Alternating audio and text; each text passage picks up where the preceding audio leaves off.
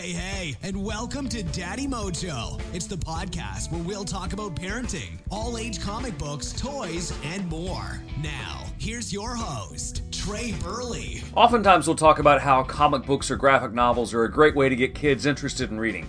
This book does the opposite effect, but for the better. Hear me out. Miles Morales suspended. Kids know Miles Morales. They know Spider-Man, but they aren't going to be immediately attracted to poetry. And if you say it's a Spider-Man book on poetry, kids are going to avoid it like a cheap suit.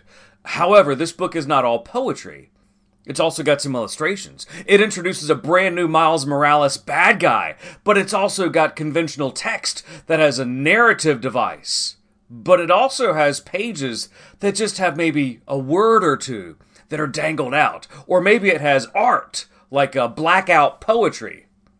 This book is so hard to describe, and initially I didn't want to read it because I don't like poetry. Poetry is like kryptonite to me if I were Superman. But I had COVID, so I'm like, well, I gotta read something. So I'm in the basement, and I've got Suspended in my books that I have to read, and it's great. But it's so great and so outside of the box that it's a little hard to describe. It's one of those books that's going to be great when kids get into it, but kids may not get into it because they're going to open up a page and say, this is poetry. I don't like poetry. Blah. Let's find something else to read. But it's a great book because it builds the narrative so strong because the poetry works in effect with the pictures, the illustrations, the blackout poetry, and the regular paragraphs, the typical sentences, and then it makes the story stronger and more suspenseful and much more interesting because Suspended, you think it's all about, oh, Spidey's suspended. No, Miles Morales is suspended from school. But in the course of his in-school suspension, he discovers a brand new villain.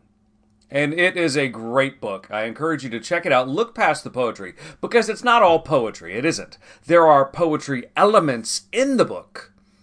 But get past it and you'll find a Spider-Man adventure with Miles Morales that will blow your socks off. It's going to be great for middle school kids all the way through high school kids. This is one of those rare books that really jams into the high school audience because once you get past that crunchy poetry exterior, it's a fabulous book that especially those older kids in high school, they're going to latch onto, realize, and understand it.